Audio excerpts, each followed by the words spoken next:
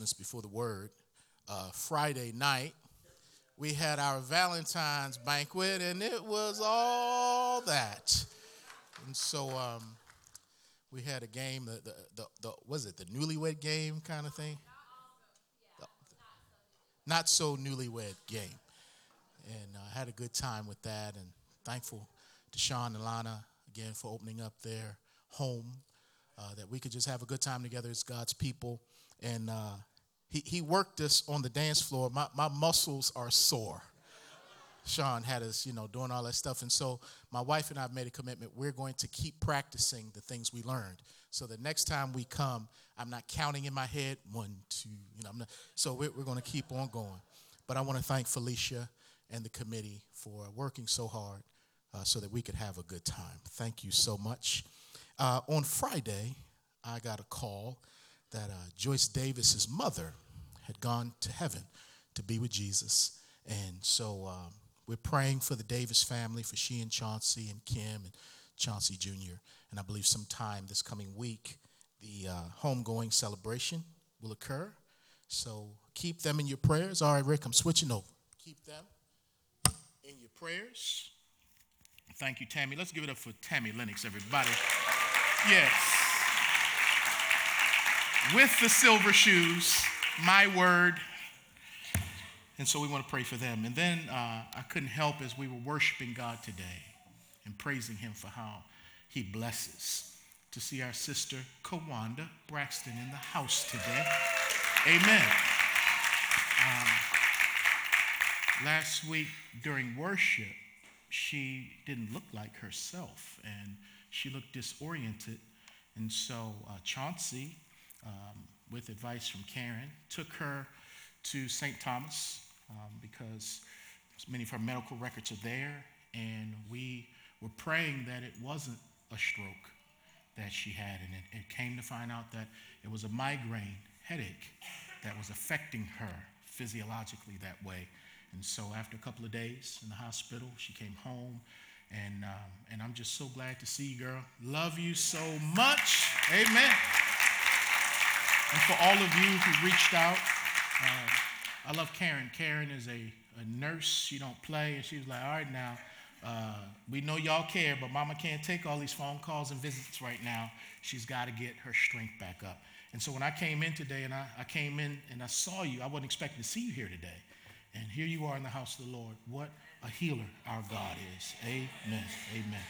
And this Wednesday night is our impact time, where we get together for food from 6 to 6:45, where you bring all kinds of food, and we just sit down and eat and fellowship and enjoy the favor of the Lord and one another.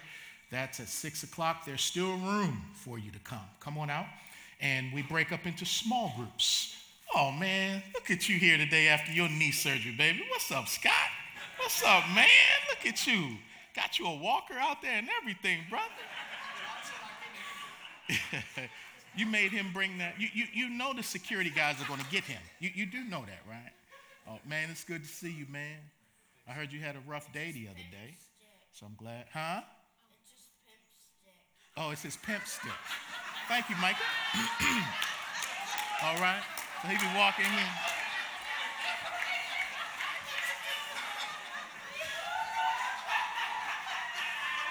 And listen, and Micah's shirt says, yes, I am that dude. So yes. So praise God for healing his people. And so this Wednesday when we get together, we'll have what we call the Pastor's Bible Study. We alternate from small groups to Pastor's Bible Study so that we can make sure as a church we are studying the Word of God together. And so this Wednesday, 6 o'clock, come on out, bring some food. If you don't have any food, just come on, bring an appetite. We had a man in the community who lives near Lipscomb who had come by, saw the lights on, and came into the church Wednesday night. And he joined us, and he joined one of our huddle groups. And so we're not going to be ruled by fear. We're going to love people. We're not going to be ruled by fear. We're going to love people the way Jesus has commanded us. And so, man, good things are happening. And then finally today, before the word, at the end of this message today, we're going to pray, and then we're going to dismiss you to go get your children and to come back in for a brief business meeting with the elders and myself. And so for our members especially, we would like for you to get your children, come back in, and for us to share with you some of the insights that the Lord gave us during our retreat about 3 weeks ago. We want to share with you, there's going to be a pastor's report. We're going to talk about where we are with the facilities. Elder Gary Bell is going to talk about our finances. And we're also going to hear about our student ministry from Brother Bob as far as where we're going. So those 4 things we're going to touch on. Elder Aubrey won't be able to join us today. He has a son who's not feeling well this morning, so he stayed home with him. But at the end of service, again, we want to stress brief. We know you want to go eat lunch and all of that. And so my goal, it's 11:05, is to be finished preaching by 11:35. So let me pray and let's get going. All right, Loretta, you going to make sure I finish on time? All right. She said, I will, Pastor, I will. What if it get real good, though? You going to let me keep going? Okay, you let me. Okay. All right. Because as a church, the elders like to put it this way, we are an organism and an organization. We're a living thing, but we also have structure.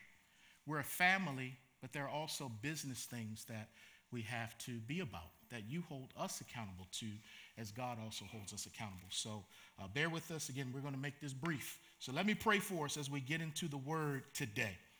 Lord, thank you for this church. Thank you for this family that we get the privilege of being a part of. Thank you, Lord, for so many people in this body that I get to do life with. And Lord, I'm blessed and I'm thankful. Thank you for the skilled musicians that you have in this church and their heart to worship you with their gifts and with their talents. Thank you, Lord, for our ushers and our greeters who want to bless people as they come into the house of the Lord. Thank you for those who are teaching our children right now and our students and teenagers. Thank you for people who are using the gifts that you've given them to bless other people. So, Lord, I pray that as we come under the word right now, that you'll minister to our hearts as you always do. Thank you that your word can stand fallen preachers like myself trying to interpret it and expound upon it. It's your word that doesn't change. It's your word that is yea and amen. It is settled in heaven. It is without error in its original autographs. It is inspired by you, and it's incredible.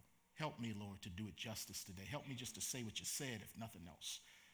And the bottom line, may I decrease so that Jesus might increase.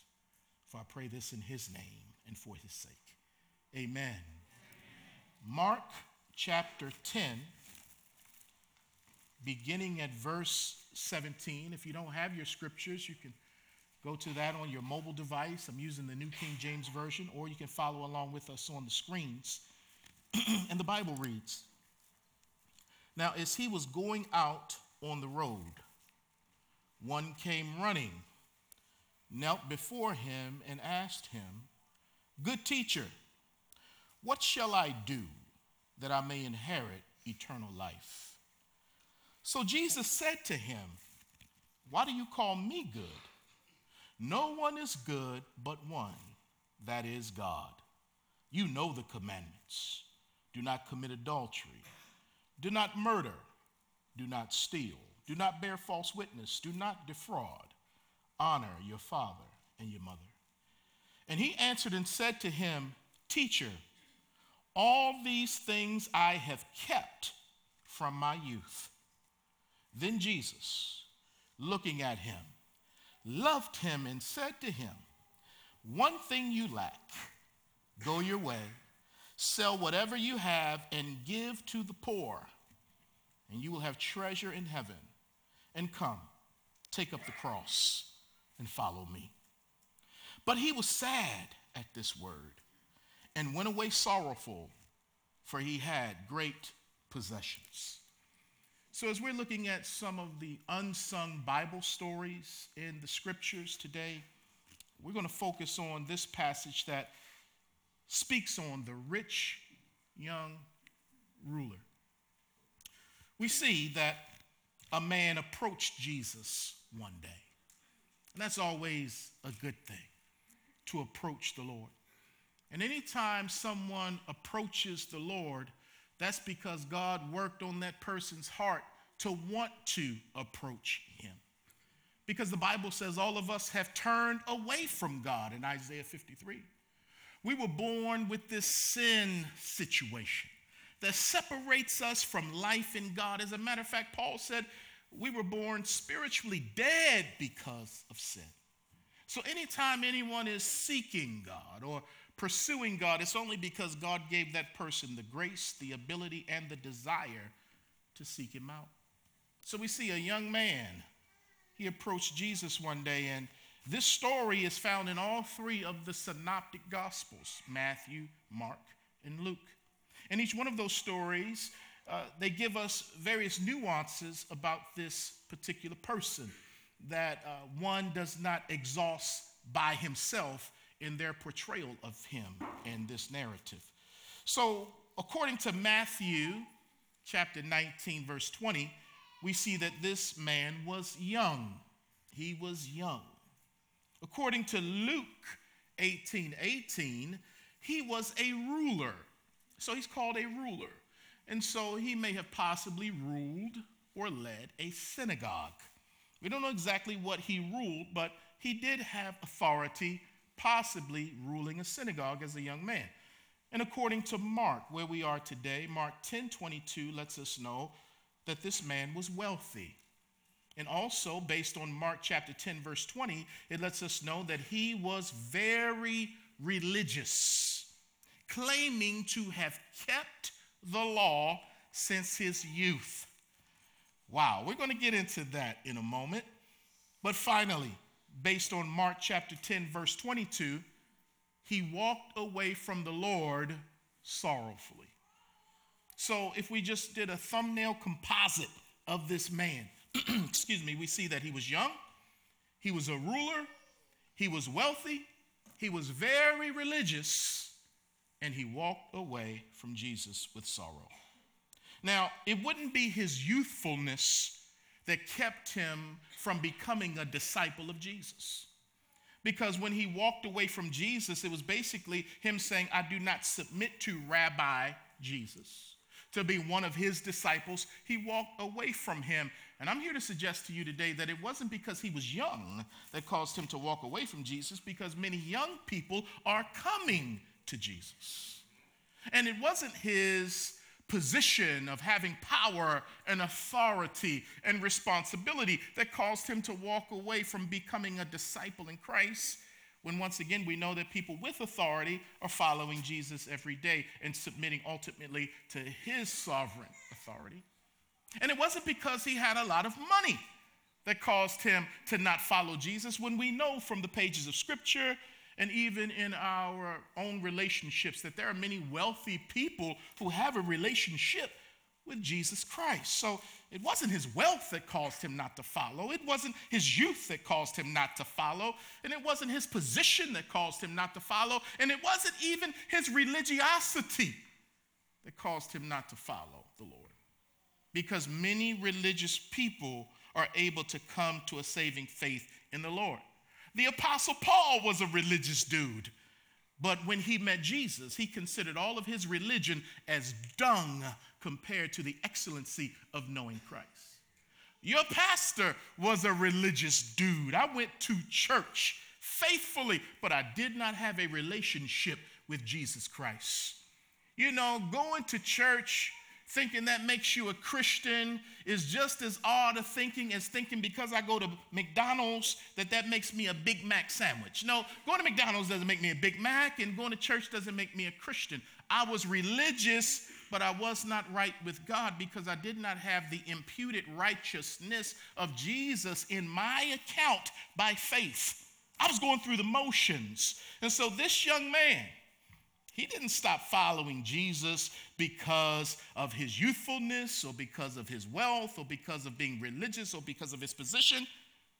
But Jesus did say, there is one thing that you lack. There is one thing that is keeping you from having a relationship with me. So let's dive into the text today and let's ask God to show us what that one thing was with this young man. And even to ask God, is that one thing something that hinders me in my relationship with you? So the first point of two that I want you to see today is the goodness of God. Look at verse 17. It says, now as he was going out on the road, one came running, knelt before him, and asked him, good teacher, what shall I do that I may inherit eternal life? Verse 18, so Jesus said to him, why do you call me good? No one is good but one, that is God. We've got some theological conundrums all up in here that we need to clarify in our short time together. But before we even get into those issues, let's look first at how this young man came running to Jesus. Oh man, he came running. This means he was eager. He was very, very eager. He's running to Jesus. But not only does he run to Jesus, the Bible says he knelt down before Jesus. Now, some of us may see this as a good thing. And that may be how, when you read this story, you see it. But when I see this thing, and when I look at the context, I don't see this as a good thing. I see this based on how I've looked at this young man in the scripture. I see him falling down in front of Jesus as a dramatic thing. I see this as a flashy presentation. I believe he was being ostentatious, or in other words, he was being pretentious. He was just trying to show off. And he was trying to give an appearance of piety, when in reality, he was not a humble man. He knew the cameras were on, and he knew that people were watching, and he wanted to appear a particular way in front of the Lord. So he came running and he knelt down in front of everybody. And then he addressed Jesus as good teacher. Good teacher. And so when I see that, because based on how Jesus is about to tighten him up, he's attempting to be charming. He's attempting to be slick, smooth, and polished. He's very flamboyant. Now, here's the thing about Jesus. We can fool some of the people some of the time, but we can't fool Jesus any of the time. John chapter 2, I believe is verses 25 and 26, talk about Jesus knew what was in man. And he didn't need anybody to testify to him about what was in a man, because as God, being omniscient, he knows everything. And Galatians chapter 6, verse 7 says that God will not be mocked. And so this man is coming up to Christ, and Christ knows where this young man's heart is. And so what he should have done is he should have just came as he was, without being pretentious, without trying to put on airs, without trying to have a show. He should have just come humbly before the Lord, and Jesus saw right through it. And he addresses Jesus as good teacher. Strong Tower, listen to me. He is the only person in Scripture to address Jesus with this title, good teacher. Usually people address Jesus as teacher, which was common to address rabbis in that day as teacher. And so we know that Jesus was the teacher with the capital T. But this young man came and he said, good teacher. Now, he did not think through the implications of ascribing to Jesus the title of good. He didn't think through the implications of what that meant. Because Psalm 100 verse 5 says, for the Lord is good. 1 Chronicles 16:34 says, oh, give thanks to the Lord, for he is good. Psalm 107 verse 1, oh, give thanks to the Lord, for he is good. And so the Bible gets on this theme over and over again. Psalm 118:1, Psalm 118:29 says the same thing. Oh, give thanks to the Lord, for he is good. Psalm 34 verse 8 says, oh, taste and see that the Lord is good. So God is good, and man is not. Stay with me, because after the fall of man in Genesis chapter 3, when man sinned, man then became inherently wicked because of sin's presence in us. And so anything good about us is only good because we reflect the goodness of God, having been made in his image and attempting to do works that he would deem as good. But let's not get it twisted. Goodness does not inherently begin with man. Goodness begins with God. It's one of his communicable attributes that we can get from him, but it does not begin intrinsically with us. Job said that a man born of woman is full of evil and of a few days. And so there's nothing good in us. Now, we do want to have a high view of man because man was made in the image of God and he made us a little lower than the angels. But Paul would say in Romans chapter 12, but think of yourself with sober judgment. Because if we're not careful, we will exalt man and we will lower God. And so as this young man is coming to Christ, Jesus is like, do you know what you're saying to me when you call me good teacher? Because I am good because I am God. But Romans 3:10 says that as far as man is concerned, there is none righteous, no, not one. So when you call me good, do you know what you're saying? Because by this query, Jesus posed to the young man. He did not deny his own deity. On the contrary, he confirmed it.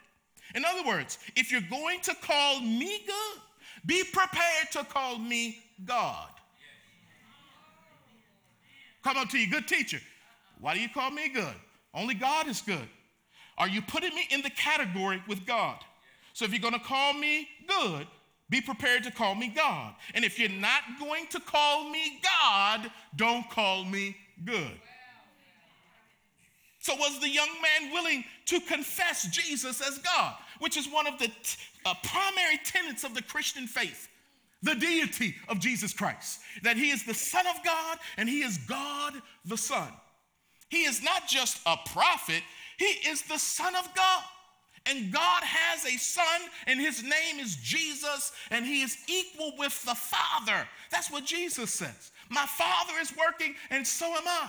He spoke of very intimate terms with God the Father, which the Jews saw as blasphemous. But Jesus is like, I'm in the bosom of my daddy. I didn't begin in Bethlehem. I've always existed. As long as my Father was the Father, I've been the Son. I am the eternal Son of God in human flesh. So when you walk up on me and you toss this title out, you better make sure you know what you're saying when you use those words.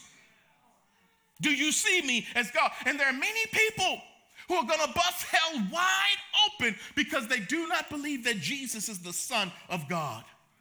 The spirit of Antichrist is in the world, and the spirit of Antichrist says that Jesus is not God. But no. Jesus is God in the flesh. So was this young man going to confess him as God? Strong tower, apparently not. Because we look at verse 20.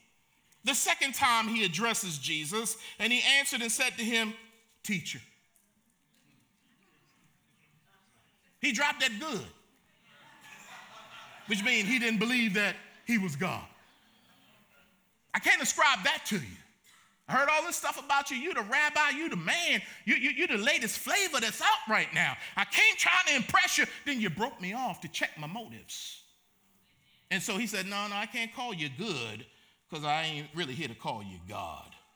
But one proof that the goodness of the Lord was operating in this moment is that Jesus looked at him in verse 21 and loved him. This man is being foolish. And as Jesus looks at him, he looks at us in our folly. He looks at us and he loves us. Because we don't know what we're talking about most of the time our mouths are running. We think we know the deep things of God. We think we know, and the Lord looks at us and he just loves us. He's still good to this young man, even though this young man doesn't understand the nature of Christ. But this young man was a foolish man. Yes, He was wealthy, and yes, he was a ruler, but he was foolish. That's my second point, the foolishness of man. Why was he foolish, Pastor? Well, number one, he focused on what he had already done and on what he had to do to inherit eternal life. He told Jesus, I've kept the law. All them commandments you named, I've kept all of them. Not only that, I kept them from my youth. That right after my bar mitzvah at age 12, I started keeping the law perfectly. I kept all of those. Don't lie, don't steal, don't commit adultery, don't bear false witness, don't covet. I honor your father and your mother. Oh, yeah, I kept all of them from my youth. This brother is deranged. But there are people out here who think that they keep the law perfectly, and most of them are Christians. I can't chase because my time, I can't chase it. I got to keep rolling. But let me say, we cannot inherit the kingdom of God on the premise of doing. He said, what must I do to inherit this? Again, contradictory. Usually when you inherit something, you receive it. But he's like, what do I have to do to receive this gift from God? Bro, no. There's nothing you can do except receive it, or in other words, believe in God. So works will not get us into the kingdom. What gets us into the kingdom, inheriting the blessing of God, is believing, not doing. But in his mind, and in many people's mind who are religious, they've got to do something. Salvation is a work of God and not a work of man. Which is why Jesus said in verse 27, because they're like, man, who can be saved if this guy walks away? Because in that culture, if you were wealthy, that meant to them God's blessing was on you. Not if you were poor. If you were poor, man, what happened to you? But if you were wealthy and this guy walks away, they're like, man, who can be saved then? And that's why Jesus says, with men it is impossible. Salvation, it's impossible, but not with God. For with God, all things are possible. Saving sinners who are lost, whether they are wealthy or poor, that's God's ability. That's God's power. Salvation is the work of God, not the work of man. Because when we get to heaven, no one's going to boast that they got themselves there by what they did. When we get to heaven, we're going to worship God for all that he did to get us there. And so this is, again, a foundational principle of Christianity. Another thing about this young fella is that he told Jesus that he kept the law from his youth. He's foolish. It was when I was young that I started understanding how to break and fracture some commandments. I'm not going to go down that road. Right when I turned 13, man, how old are you, Michael? Okay, I'm praying for you, son. And so, man, I kept them. I guess he didn't know Ecclesiastes 7:20. There's not a man on the face of the earth who does good and sins not. We all sin. What does he say? I kept the law. Well, first thing we need to know, Paul said the law is good. The 10 commandments, they are good. And the other 600 laws found in the Old Covenant, they are all good because they come from God. Now, the law produces in us, according to Paul, the knowledge of sin. When my conscience doesn't convict me that what I'm doing is wrong, because again, I'm made in the image of a moral, upright, holy God. When my conscience becomes seared, where I don't blush anymore over wrongdoing, where I don't feel bad, the word of God comes and tells me that what I'm doing or even thinking or conceiving is wrong. So through the law comes the knowledge of sin, so that sin might be, as Paul said, exceedingly sinful. And so the law is like a mirror. It shows you how jacked up you are. So when you look in the Bible and you see, man, not to commit adultery, Jesus comes along, he starts preaching, and he's like, I know y'all are living by the letter of the law on this. And you're saying, I didn't sleep with Sister Sally over across the street, or Mrs. Jones, as that brother said, me and Mrs. Jones. Okay, you didn't do that. But have you thought about sleeping with Mrs. Jones? Have you lusted after Mr. Jones? Because if you've done this in your heart, you've committed adultery. Okay, you didn't kill that person, but have you hated them in your heart? It's just the same as murder. Because the act of murder begins with the seed in the heart of man. So Jesus is like, stop looking at the letter and let's dig deeper to the spirit. We're all lawbreakers. And so the problem with the law is that after it shows you your junk, it can't fix what it shows you. But the good news, the gospel is that Jesus is the end of the law. The law was put in place to lead me to Jesus, the one who kept the law for me and the one who gave his righteousness to me so that when God looks at me, I look just like his son. That's grace. That's the gospel. And that's why we should worship God, and that's why we should live for God. No, I can't work to get to heaven, but because heaven came down so I could go up, I ought to work like I'm going to heaven. I ought to work because I'm going to heaven. But some of us, man, we treat grace like grease. And we get this little fire insurance. We pray this little prayer, but ain't nothing happening in our lives. Because the evidence that you have faith, we're going to look at your works. But it's not the works that saves you. It's the works that show that you are saved. First things first, we come to God by faith. He changes us. Now I want to do right. I'm not keeping the law to earn favor. I'm trying to live by the law of love. Love God, love my neighbor through the strength of the Spirit of God. That's the Christian life. But Andre Crouch said many years ago, religion is man's search for God. At the root of every religion, whether it's Judaism, Islam, Baha'i, whatever it is, and even some churches, many churches, the burden is to perform good works in order to earn salvation. But with Christianity, the burden of salvation is on God. Listen to this. The lawmaker became the law keeper. Jesus made the law, but then he was born and he kept the law perfectly. He couldn't die on the cross if he broke the law because he would be a sinner just like us. But he was a lamb without spot or blemish. He didn't break the law in action or in thought. Why? Because he's God. He's holy in human flesh. Oh, it's a mystery, but it's true. So the lawmaker became the law keeper, but then he took our place and penalty as though he were the lawbreaker. He died for lawbreakers. He died in our place. That's the good news. And that's what we should be telling people. Not how high their dress should be, or where their hair should be, or what music they can't listen to, or what church they got to go to, or what kind of baptism they got to have. No, we should be telling people about the love of God. He loves me in spite of myself. When I was still a sinner, Jesus died. That's the good news. He got it from the dead. Death couldn't hold him. I'm saved because of Jesus. And I'm being transformed every day. I haven't arrived. But let me tell you, I once was lost, but now I'm found. I was a beggar that found some bread. I was thirsty and I found the living water. Let me tell you, come get some, come get some. If he can save me, he can save you. Oh my goodness, that's the gospel.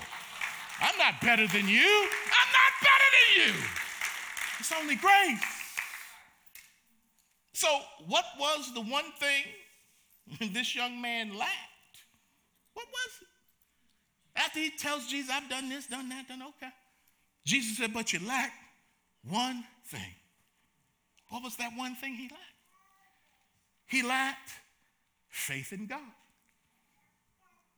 That's it, Pastor, that's it. How are people made right with God? Through belief. Putting faith in him. And that young man had a checklist of what he had done. But he never talked about how he had believed in God. So when Jesus says, go sell everything, give it to the poor, come back, take up your cross and follow me, he knew that the young man couldn't handle that. And he knew that the young man was a lawbreaker. Pastor, how you know? Because Jesus brought up all of the commandments in the second half of the Decalogue that dealt with loving your neighbor. He didn't even touch the first 4 that dealt with loving God. Because dig this, the proof that you don't love God or have faith in God is going to show up in how you treat or mistreat people. So let me lay this out to you. Okay, you say you kept the law, all right. Well, go and love your neighbor, Leviticus 19:18, sacrificially then. as proof that you got faith in God, young man, since you say you done kept the law. But he couldn't do that because he couldn't love people sacrificially because he had no true relationship with God. Jesus wasn't saying you got to do this stuff to be saved. You got to give your money up to be saved. He wasn't saying that. But because he knew this young man's heart, he knew that he had to get him with a physical illustration to show him his ineptness and his brokenness and his need for grace by saying, man, go serve the poor and then come follow me. He couldn't do it because he had put those things ahead of God. And the Bible says the first commandment, you shall have no other gods before me. What he should have done was repent right there. Lord, have mercy on me. I'm a sinner. But instead, he walked away sorrowful because he had so many great possessions and he was again in a quandary. I want to know God, but I don't want to know God on his terms. That's one of the problems that rich people have. They're so used to everybody catering to them, so used to getting the hookup and special privileges and treatment. But when he rolled up on Jesus, Jesus was a preacher who was not impressed with how much money that young man had in his pocket. Now, I'm going to tell you the truth, even if you don't want to hear it, because the truth will set you free if you let it. He told this young man, you lack one thing. You lack having faith. And for the Pharisees and all those guys, that's too simple. I got to keep the law. I got to do this. I can't do this on the Sabbath. It was just too easy. Well, Jesus is like, I'm going to do the work. You lack one thing. And he went away sorrowful. Strong Tower, of all the people who came to the feet of Jesus, this man is the only one who went away worse than how he came. He's the only one. So may we not get it twisted. Rich people can be foolish, and poor people can be wise. Anyone who walks away from Jesus is foolish. Well, you don't have to go away sorrowful today. You can go away joyful. You can go away blessed. You can go away loved. You can go away forgiven. However, when we come to God with our own agenda as opposed to submitting to his, we will end up sorrowful. See, here's another proof that keeping the law wasn't sufficient. Because if you kept the law, why are you still asking questions about going to heaven? The reason why you're asking questions about going to heaven is because the performance has not satisfied your soul. Because you still don't believe you've done enough to go to heaven. And that's the lie of works. You do this, and you still feel like you got to do that. You do this, and you still got to do that. And so let me get it outside of religion, and let's come down with Christianity. Well, if I read my Bible today, God will love me.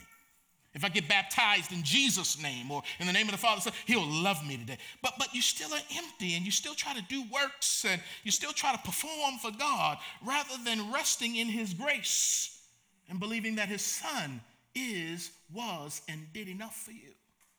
It's not about us. It's about Jesus. So Jesus turns around and he says to the disciples, it's hard for rich people to enter into the kingdom because it's hard to serve God and money. You can't do both. It's hard when you got a little bit of education. And that's why the Bible says in Matthew that the hookers and the drunkards are getting into the kingdom ahead of the religious people. Because the religious people, you got to do too much. You're trying, and you're putting the attention on yourself, rather than believing that God did it for you and the attention goes on him. So today, I repent of my self-righteousness and my thinking I got to do stuff. No, man, Jesus paid it all. Receive what he's done and walk in the gospel. Walk in the grace of God. That's a good word. Let's pray. God, thank you. If there's someone here today, Lord, that doesn't know you, they don't have to go away sorrowful. They don't have to go away trying to earn their way into heaven by good works. They can go away today at peace because they said, I'm going to trust Jesus, the Son of God who took my place, the perfect one who died for my imperfections. I'm going to trust him for my salvation.